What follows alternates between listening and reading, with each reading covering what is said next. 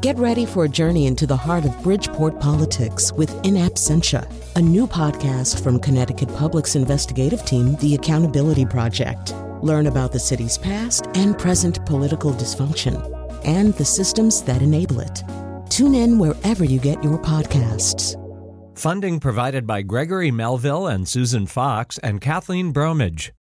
Hi, I'm Carmen Baskoff here with Lydia Brown. We're the producers of Where We Live, and we're taking a few moments out of your podcast just to ask you to think about making a donation to continue allowing us to produce Where We Live and bring it to you every day. The number to donate is 1-800-584-2788, or you can go online to wnpr.org/donate. Think about the content that you hear on this station and specifically on this program, where each day we work hard to keep you connected to your community, to the issues that matter most to the people in your backyard. If that is something that you value, we hope you will support it today. It's quick, it's easy, and it's secure, and it's so appreciated by us. 1-800-584-2788 or online at wnpr.org, and thank you. This is Where We Live from Connecticut Public Radio. I'm Lucy Nalpathanchel. When you own a home, there's always something that comes up, whether it's a leaky pipe or the dishwasher is on the fritz. But nothing can prepare you for news that your home is crumbling beneath you, and your insurance policy doesn't cover the repairs. It's a costly nightmare, but it's the reality for an estimated 35,000 Connecticut residents. Today, Where We Live, we talk about what's being done to help them. Coming up, we'll hear how crumbling foundations are also a problem in places as far away as Ireland. And we'll be joined by Carolyn Lumsden, a longtime journalist who's written a series about this problem for the Hartford Courant. Before hearing from her, I want to introduce you to Sheila Sear. She lives in Tolland, Connecticut, and she's been living the nightmare I just described. We purchased our house in 1990. It was brand new. It was already built. It was a spec home. And we wanted to be out in the country. We wanted to be in Tolland because the school system was great, and it was just a place to be. When you saw it, did you think this was my dream home? Oh, absolutely. Absolutely. And so you raised your children in this home? Yes. Yes. They went through the Tolland school system. So when did you or your husband first realize that there was something wrong with the foundation? In 2005, I have been a real estate agent, licensed in 1991. Going to home inspections, I've learned a lot about different things. And our house had one crack in between our two windows in the front. It was our bedroom window. And I kept looking at it over the years and saying, something's just not right with that crack. And eventually, after me whining and complaining, my husband said, let's go downstairs and let's just open it up. We never expected to see what we saw. And what did you see? We saw all map cracking, a bowing wall that actually bowed back into the basement. And the reason why we've never seen it was because it was finished. So it was behind the wall. Did your heart sink into your stomach thinking about what it would cost to fix this? We both looked at each other like, what do we do now? And we knew we had to do something because it virtually was bowing in so far that it was not good. It was not a good thing. So what did you do? Did you know who to call to fix that particular wall? We called our insurance company. They said we weren't covered. So now we were on our own, basically. We talked to the town, and the town had said it was probably just shoddy workmanship. And we knew that we had to do something. So my husband took his vacation off of work, ended up just basically subcontracting everything out himself. We called in all our friends and did it on our own.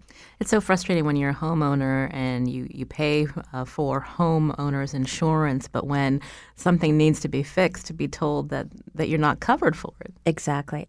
We thought the foundation of a house is a foundation of a house, and that's what holds that house up together, and how could it not be covered? My husband and his friend, who was an engineer, they figured out how to do it. It was the only way that we could do it financially, and because it was all out of pocket. And basically, it was piece by piece. It was when Hurricane Katrina came through, right as our house was on supports, everything got wet. Everything that went through. And we thought we could at least save the carpet and the walls, aside from the main wall that we had to take down. Mm. And we couldn't. We had frogs. We had all kinds of stuff in our basement.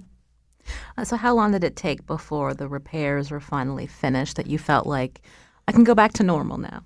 I can't even remember. It probably took about a good 2 months.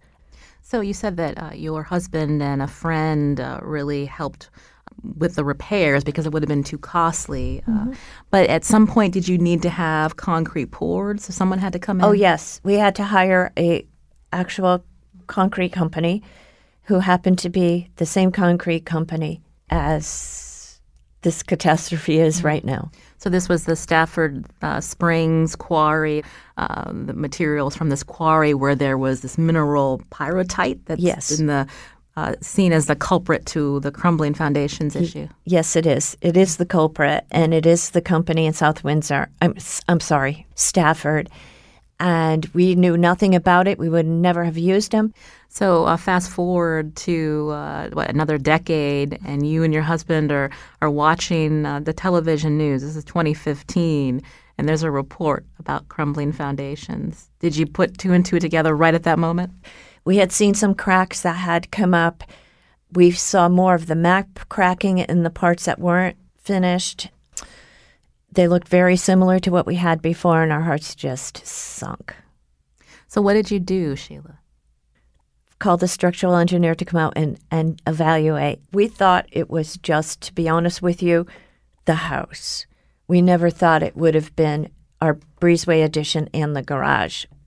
I mentioned the first time that you saw that crack under the window in 2005. Again, this feeling of how are you going to pay for this? At that point, did you feel like you would be in financial ruin trying to figure out how to fix your house? In 2005, we used money from my husband's father had passed away, and my father passed away in 2004. So that's where our inheritance went. And it wasn't the way we would have liked to have spent it. And to this day, it's hurtful. Mm-hmm. It's painful.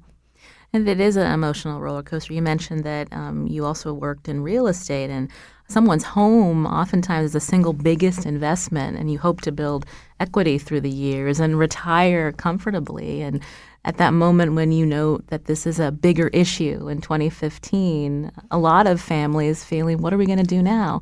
So tell us, when did you then reach out to the state of Connecticut for help? What we did first was go to an attorney that was representing a lot of the clients with crumbling foundations. And to be honest with you, I've been so involved in this. I've gone to all the legislature meetings, pretty much all. I've spoken to the legislature. I was just there last week. And when my husband and I did go to talk to the attorney, she said, you have so much knowledge and so much to offer people, and to hopefully be able to help them in some way. She actually had hired me. So I was working there with her while I was doing my real estate, and pretty much that was the start of everything. The state was just this past January. It was a lot of back and forth, a lot of stress, a lot of tears, a lot of what are we going to do? We can't afford this. Our house was quoted at $243,610. And we are getting closer to retirement age, and this wasn't where we wanted to be at this time. $243,000 is often the amount of someone's first mortgage for a house. Yeah, exactly. And we couldn't afford it. We are both self-employed, so it just is devastating. This is Where We Live. In studio with me is Sheila Cyr, who is a homeowner in Tolland, Connecticut. She and her husband dealing with, over the last more than a decade, with an issue of crumbling foundations. Again, this is something that's prevalent in the north central part of the state, in towns like Tolland and Vernon. But we're also wanted to talk with you about the remedies before you. And the good news is your house is now being repaired through the state program that you mentioned, that you applied, and with some state bonding money as well as a surcharge that all property owners now pay. This is helping homeowners like yourself try to fix your home. It is. It's a godsend. We hopefully will be back in our house next week, and things seem to be progressing, so we're very happy. In the meantime, while the work was being done, you've been living in a trailer. Yes. We have been in a trailer for 4.5 months now. So you're ready to go home. I am. It was not a bad situation. We are very fortunate because we are actually not on our property. Our wonderful neighbor, 5 houses down, said, "Come live with me." And it's wonderful. She sounds like a good neighbor. Oh, my goodness. She brings tears to my eyes. You mentioned earlier, Sheila, that you've been really involved with talking to legislators throughout the last couple of years, trying to get the state's assistance to help you and other homeowners. When you look back at the process, any recommendations or still, some gaps in how homeowners such as yourself are getting help, or how the state is even overseeing contracting work for these repairs? I think there needs to be a few more things implemented in this whole process. I was just at the legislature last week, and they do need the regulations for the quarries. I'm not a geologist. I have no input on that other than there has to be something to control this. Meaning that before any foundations are poured, contractors need to test that material to make sure there's certain minerals like pyrrhotite not in there? I don't know where the guidelines should be, but there should be something. So that is one thing. And the other thing is to have a project manager, somebody who could go out to these properties and look at, quality control is the key here. And what could happen and what may happen in this situation. To make sure that the contractors or subcontractors that are now doing the repairs are doing them the right way. Exactly. And we did have a problem with our first contractor, and it all got straightened out, but we did have to hire a new one who has done a phenomenal job for us. Well, Sheila Cyr, we appreciate you coming in to tell us a little bit about the stress you've been under for the last, more than a decade, but we're happy to hear that you're going to be moving back into your home soon. I can't wait. Thank you so much. You're listening to Where We Live. I'm Lucy Nalpathanchel. Sheila Cyr, a Tolland, Connecticut homeowners whose house is now being repaired due to a crumbling foundation. We're taking a look at the remedies for, again, an estimated 35,000 Connecticut homeowners whose homes have crumbling foundations. Joining me now in studio is Carolyn Lumsden.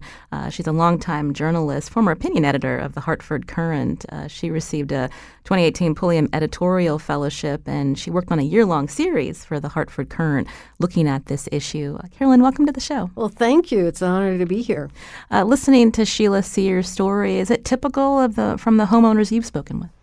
Well, homeowners are devastated, of course, to find out that the single most costly thing that you own might be nearly worthless. It's just a horrible thing to go through. And I have spoken to actually town managers who said that, retirees have come into their office crying. They don't know how to possibly, get the loans to fix this. However, the good news is, as Sheila says, and I'm sorry, Sheila, for what you're going through, but the good news is that there is state money to help. Thank God the state has been great on this. They have bonded $100 million. And there's other money, too. We wish the federal government would be more forthcoming. They have given tax breaks, but there is no FEMA aid, which is a kind of head-scratching.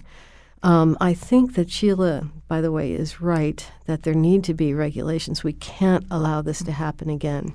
So we're going to be talking with State Senator Saud Anwar, who represents a lot of those towns in the northeast part of the state where crumbling foundations is more common. But just briefly, Carolyn, fill it in for us, for listeners who haven't been following this issue. Why that part of the state? And I think I misspoke saying that the quarry where a lot of this concrete material came from came out of Stafford Springs. Actually, it was Willington. Yeah, the quarry is based in Willington. The concrete company that's been linked to this is based, I believe, in Stafford. And same family owns both. They're actually, and we believe now it may not be 35,000 homes. We certainly hope it's not 35,000 homes. It may be a manageable 5,000 homes. So where did that number come from? Because I checked the state site this morning. Yes. It said 35,000. Yeah, I know. The state site is out of date. Anyway, the 35,000 came from a sort of the sense of this concrete company, and this quarry was really supplying material for the northeast quadrant of the state, east of the Connecticut River, north of Middletown and Norwich. It's a lot of homes. And they figured the market area was probably about 35,000 homes. But it could be that the pyrrhotite, which is the mineral that causes the problem, was from one part of the quarry, not all of the quarry. So it could be that it's limited. We're hoping it is. And pyrrhotite is this mineral that is found. It's naturally in these quarries, and we heard Sheila mention that there should be some regulations, but that almost sounds like that would be hard to pin down if it's naturally occurring. Well, yes and no.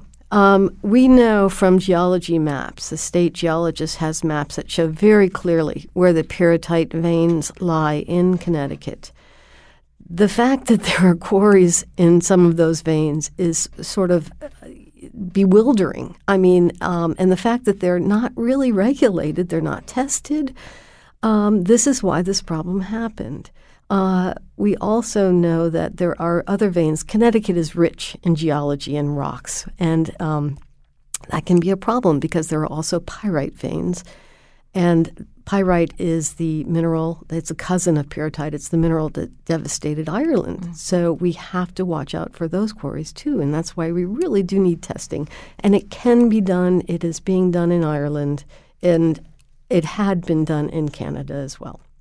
Carolyn Lumsden is the former opinion editor of the Hartford Courant. She now was working on a fellowship under the Pulliam Editorial Fellowship and did a year-long series for the Hartford Courant about crumbling foundations. We're going to continue our conversation with her after the break. You can join us, too, if you've been affected by crumbling foundations. Find us on Facebook and Twitter at Where We Live. Tell us a little bit about what you've experienced.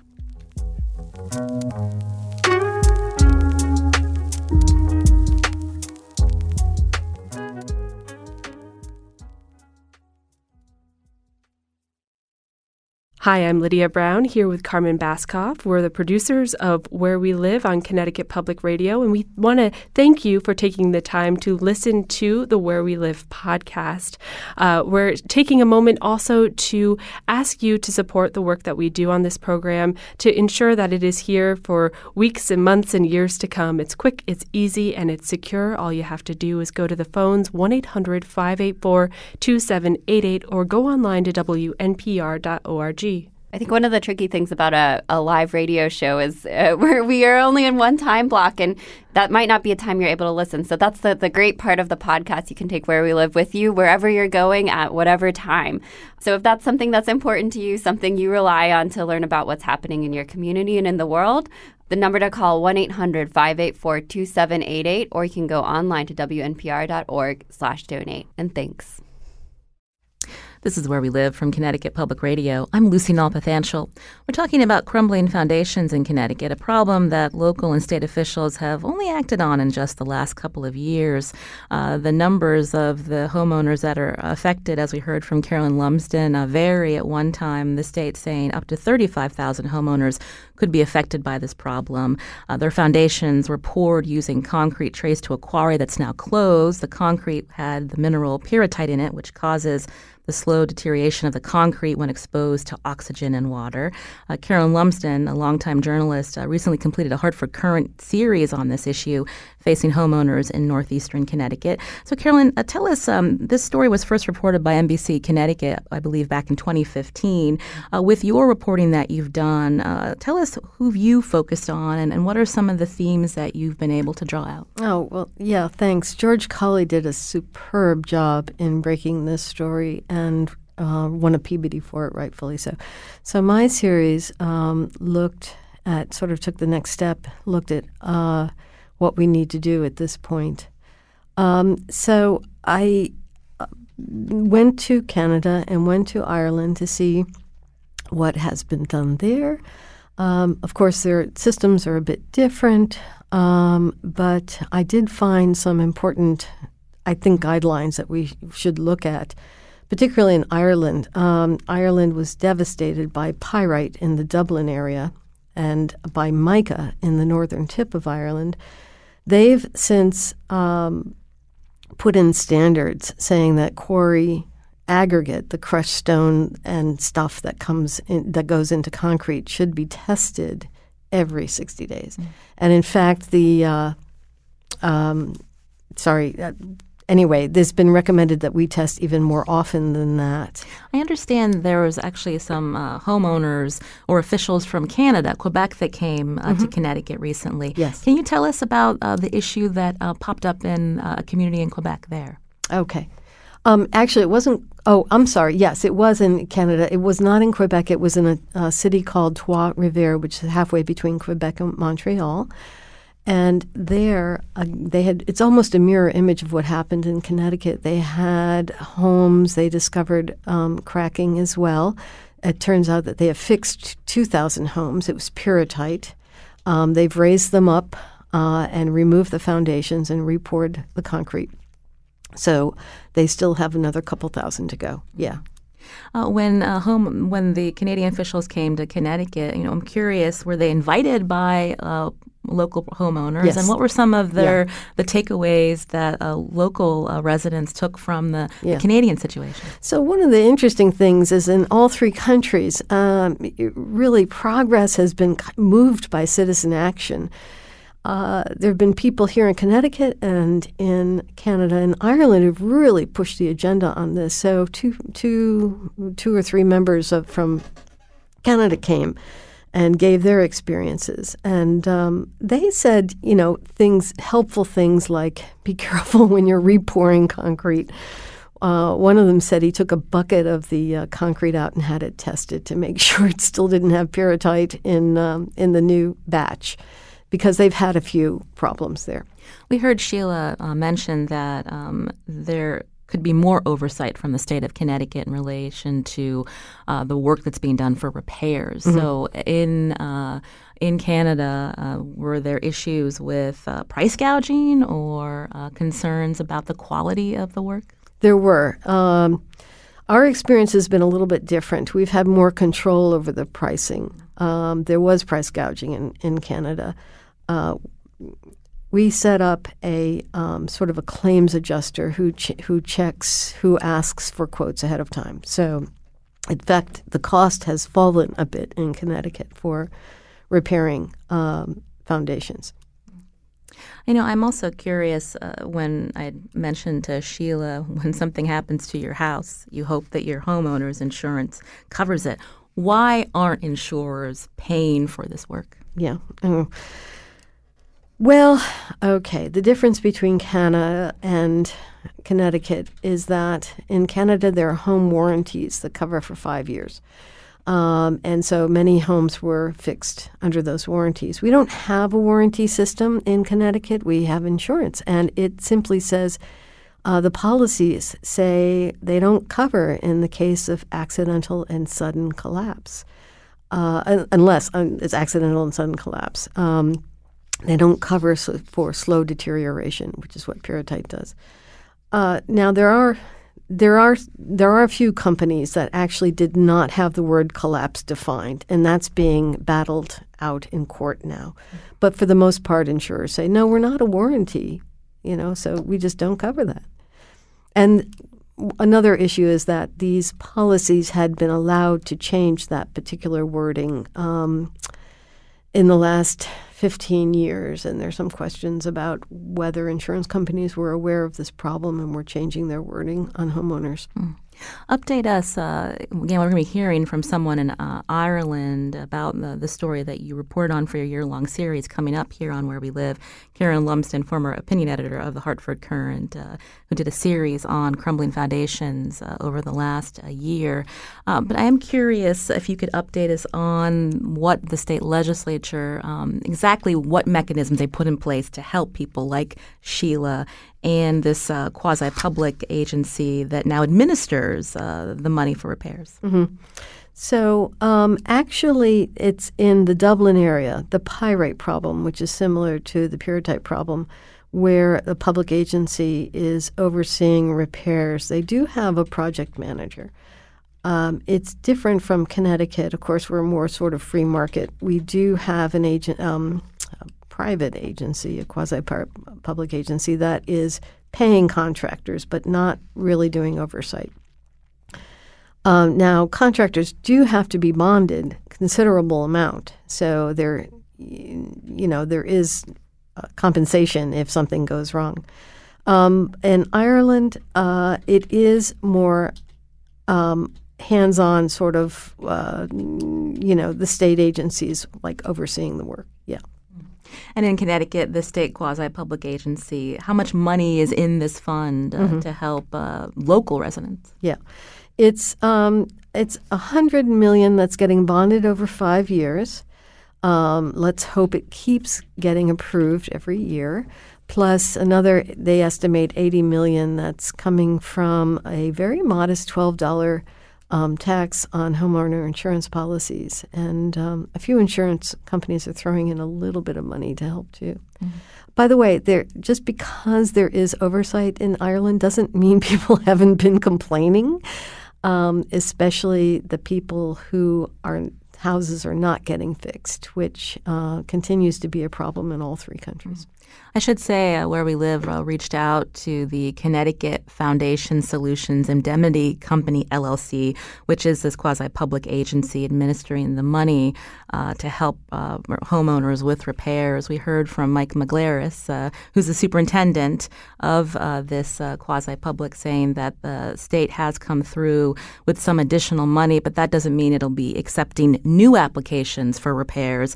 Rather, the people already in the pipeline will be able to get the repairs, around $185,000 to help fix their foundations. Also, something that I thought was interesting is this superintendent had announced that he was going to be leaving. And now in the statement, Mike Maglaris says he indicated to the board he would delay his departure until the spring so that they had more time to undertake a national search to replace him.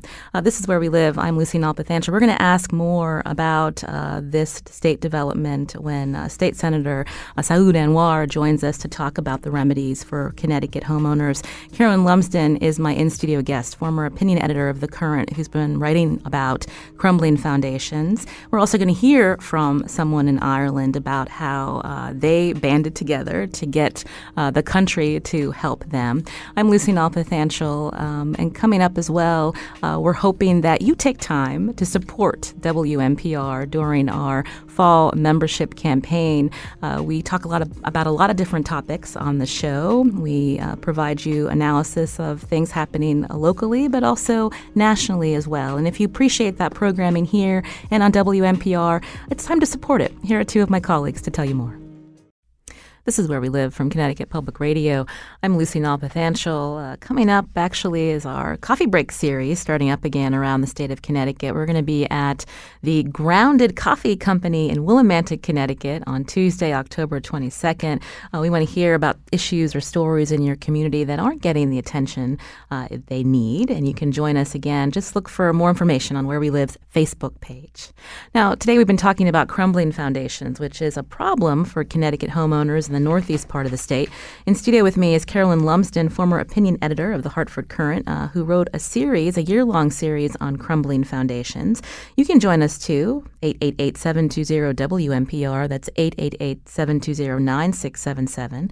Joining us now by phone is State Senator Saud Anwar, who represents towns that have been affected by crumbling foundations like Ellington and East Windsor, East and South Windsor. Senator Anwar, welcome to the show. Thank you so much, Lucy, for having me. And hello, Carolyn. Hi, Senator. Senator Anwar, we actually heard from a Tolland resident, Sheila Sear, who you may know, whose house is now being repaired. She's actually happy that she'll be able to move back in, hopefully next week. But something that she did bring up to us is her feeling that there should be more state oversight and now this contracting and subcontracting work to do the repairs. Can you respond to that, and what have you been hearing from your constituents? Yeah, I agree with Sheila as well. I think we have a lot of work that needs to be done with respect to the rebuilding of some of the homes when our state has been involved to help the victims. And as many of the victims are getting their foundations fixed, we are seeing a pattern where the supply-demand challenge has become quite apparent. The number of victims and the homes that need to be fixed are far more than credible quality contractors that are out there. And what we have noticed is that there is an increase in the number of subcontractors. There is a timeline issue where people are not able to finish their job in a timely fashion. And again, there are true quality issues as well that need to be addressed. And I'm actually part of a committee that is our legislators, and I was one of the co-sponsors along with a number of my colleagues, bipartisan bill, which was focused to try and help address the challenges for the victims of the crumbling foundation. And one part of that bill is to look at the standards and quality of the quarries, which is, again, a preventive component, and the other one was also to have a look at the workforce managing the contracting of fixing this. So we are trying to address and come up with recommendations before the beginning of February 2020. So where does the buck stop, Senator Anwar, in the sense that there is now a quasi-public agency that's administering the money to the state of Connecticut? Also, I believe there's an advocate within the Department of Housing. We did reach out to them, but the advocate couldn't join us. But if there are issues, like you said, with quality of work being done and the supply-demand issue, who is responsible for making that fix? Well, I feel that the state has a much important role, and the reason I feel that way is that for fixing these foundations, it is taxpayer money. And since the taxpayers from across the state have been helping out their neighbors to fix those, the state needs to play an active role in oversight as well. Now, that doesn't take away the fact that the homes of the victims whose homes are being worked on, they have to do the due diligence, but we as a state have to provide them all of the information, data, mechanisms to try and do the oversight directly. Now, I feel it's worthwhile for the state to have one individual focused as a project manager to try and then identify and collaborate with the workforce, but also the victims, and then that would hopefully give capacity building to the victims so that they can actually go through checklists at all different phases of the reconstruction. So this needs to come up in the next legislative session. Yes. And again, this is how I look at it, but I think the final recommendations would come from this group, which includes many other individuals.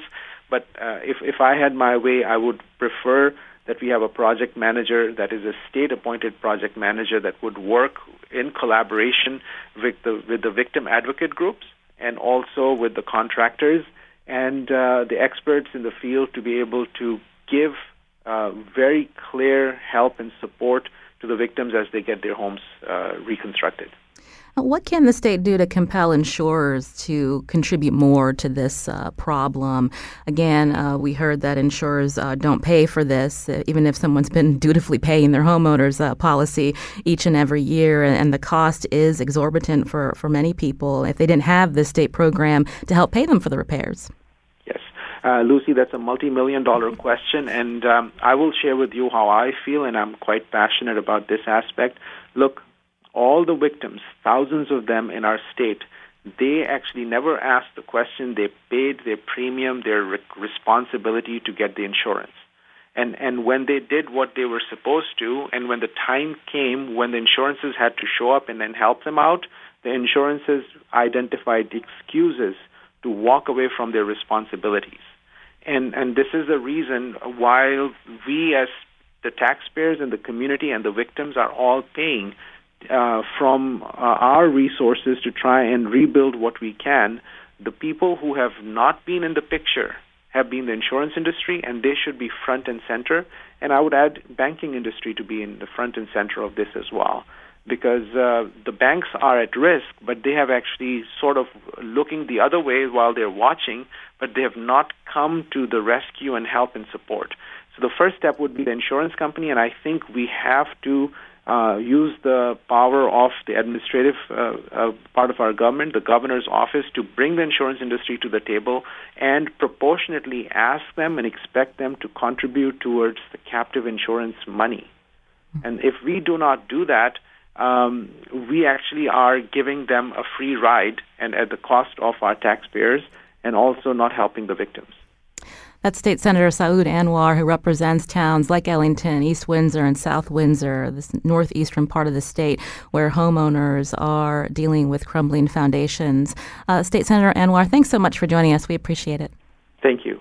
In studio with me is Karen Lumsden, who's been reporting on crumbling foundations. You know, when you hear, I know you've talked with State Senator Anwar many times during your reporting, when you hear the work that's being done, specifically this working group, is there interest beyond the working group coming together with recommendations? He mentioned the governor's office also needs to get involved. Well, first of all, thank God we have legislators like Senator Anwar and Jeff Curry and so many people who have been really working on behalf of homeowners. As far as a project manager, there does need to be someone within the state, anyone who is helping here. It seems like the state is just sort of shoving off the job onto organizations that are not official agencies. CROG, which is kind of a voluntary association of towns, they've given CROG the job of, kind of taking care of this, and CROG isn't paid for this. This isn't what they were set up to do. There is no one within the state who's overseeing this, and that's really a shame. There is a homeowner advocate. She won't talk to me. I don't know exactly what she does. Is that Lena Holleran Yes. with the Department of Housing? We did reach out to her, as I mentioned. We were told she was unable to participate. Yes. Before we ran out of time, because, again, you did do reporting from Ireland, we wanted to bring into the conversation Eileen Doherty, who's a homeowner in County Donegal, Ireland, and member of the MICA Action Group. Eileen, are you there? I am indeed, yes. Eileen's joining us via Skype. Thank you so much for joining us for a few minutes. The crumbling foundations issue where you live, related to another mineral, mica. When did this come up and homeowners realize that there's a bigger problem than just an isolated incident? This problem came to the fore around 2010. Since then, when a small number of owners came forward, there has since been, I think, close to about 5,000 homeowners we estimate to be impacted. So we went to Connecticut a couple of weeks ago and we spoke at the conference there around crumbling foundations. And we were astounded really at the parallels that we saw between the issue that you have in Connecticut, Massachusetts, and also in Canada that we are encountering here in Donegal in Ireland. There was a lot of issues that you presented that we have ourselves gone through. We are a lobby group, and the lobby group are obviously all affected homeowners ourselves, and we have been lobbying the government to intervene and to step up and to help resolve the issues for homeowners here. Interesting listening to the Senator a second ago and talking about the oversight and the governance of this issue. We also had the same issues, and we've spent quite a lot of time over the last number of years drafting a number of things which maybe would have some benefit in terms of learnings for yourselves. For example, we have an assessment process where we spent about a year drafting a protocol. The protocol is essentially a guidelines for an engineer coming out to look at each home and ensuring that the assessment process is undertaken in the same way. That's very valuable in the sense that all of the assessments are undertaken according to strict guidelines, and the remediation and the fix, let's say, is addressed on a case-by-case basis. In addition to that, I suppose, when you talk about the project manager that you're looking at implementing in the case of Connecticut, we have something similar here, but it's rather than having one project manager, we have each individual case managed or overseen by an engineer. Each of these engineers are trained on the mega issue, which means that a lot of the responsibility does not lay with the homeowner in terms of actually working out how to fix their homes, but really it is driven by the engineer who has significant experience in the area and that is overseen then at the local authority level. So we've a lot of parallels that we found, Lucy, with what you're encountering in Connecticut. You're hearing Eileen Doherty via Skype, a homeowner in County Donegal, Ireland, a member of the MICA Action Group.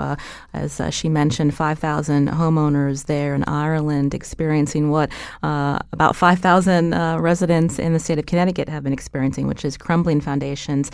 Carolyn, they, as she mentioned, came to Connecticut to talk to Connecticut homeowners. Interesting takeaways that she mentioned of how the problem has been addressed or is being addressed in Ireland. Yes, it is. Just one comment I want to make.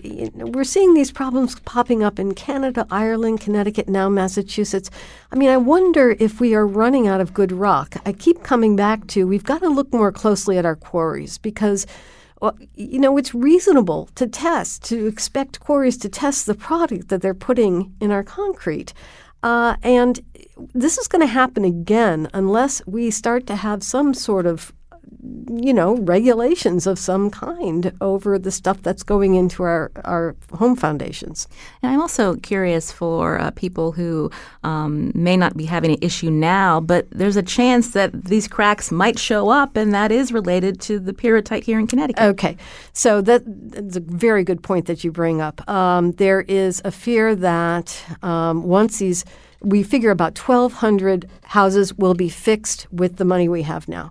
We fear that there's another 3,500, and those are going to come up later on. In about 5 to 7 to 10 years, we'll start seeing cracks. What do we do then?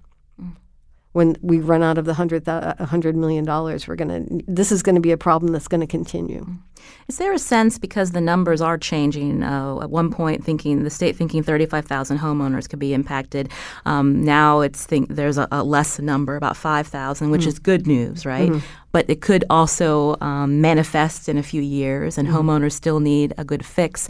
But is there a sense that this is an isolated incident and maybe the lawmakers that don't want to think about how this could be still a problem in the years out? Yeah. I think that there's a lot of denial, but as we're seeing in other places, there is bad rock out there, and we've got to be really careful because of Connecticut's unique geology. It is showing up, I believe, in other states. We're just not hearing about it. Colorado has had pyrrhotite problems and killed thousands of fish from acid mine drainage. And Tennessee has had problems. I mean, this is not going to be an isolated case. I want to thank Carolyn Lumsden for joining us, who wrote a year-long series for the Hartford Courant. We're going to link to some of those stories on our website, WNPR.org. Carolyn, thanks for coming in. Thank you. Also want to thank Eileen Doherty, who joined us via Skype from County Donegal in Ireland. Eileen, thank you, as well as our producer, Carmen Baskoff. I'm Lucy Nalpathanchel. We're going to actually throw it to our colleagues to remind you that it's WNPR, Connecticut Public Radio's fall fundraising campaign. If you appreciate the conversations, the programming you hear on WNPR, like Where We Live, we ask you to support it. Here's the number to call.